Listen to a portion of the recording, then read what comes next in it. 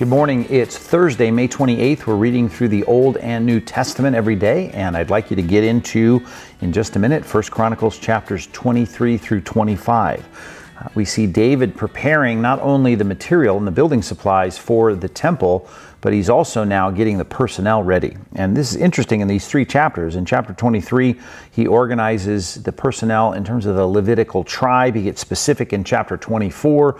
The priesthood and the names there are listed, and then the musicians in chapter 25. So 23 is the Levites. 24, you'll see the priest. 25, the musicians. All of that reminds us of how important it was in David's mind, because of course the Mosaic Law had directed it to be that important. That is the worship of God and how it was done.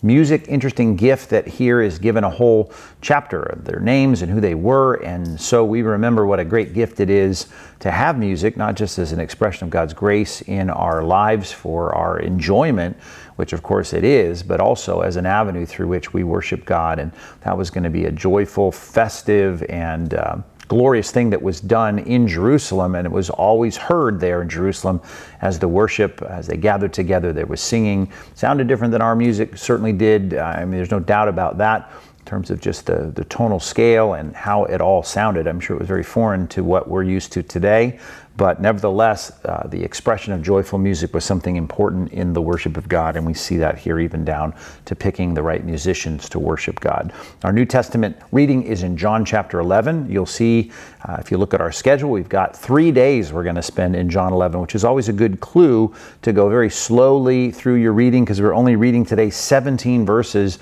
in John. So read it with a meditation, and by that I mean you're really chewing on these thoughts and the sentences. You're reading them slowly, and you're taking time to think and to ponder what's being said. In this passage, Lazarus dies, and we're going to spend a lot of time looking at this scene and the important theological statements that Jesus makes over the days.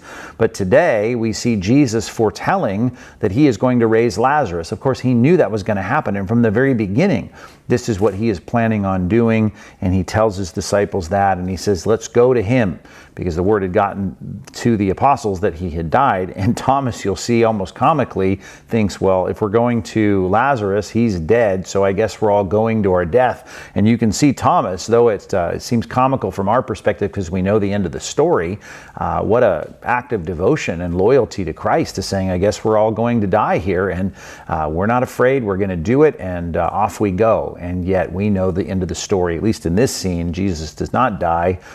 He is going to go and show his power and his glory, that he can call things that are dead to life. And that is, of course, our ultimate hope, that one day, not only will we be spiritually alive forever in his presence, but he's going to reconstitute and glorify our bodies and get us in a place where we have a resurrected, eternal, enduring, never dying, imperishable body. So we look forward to that day. And here's a foretaste of it as we set up the story of the resurrection of Lazarus.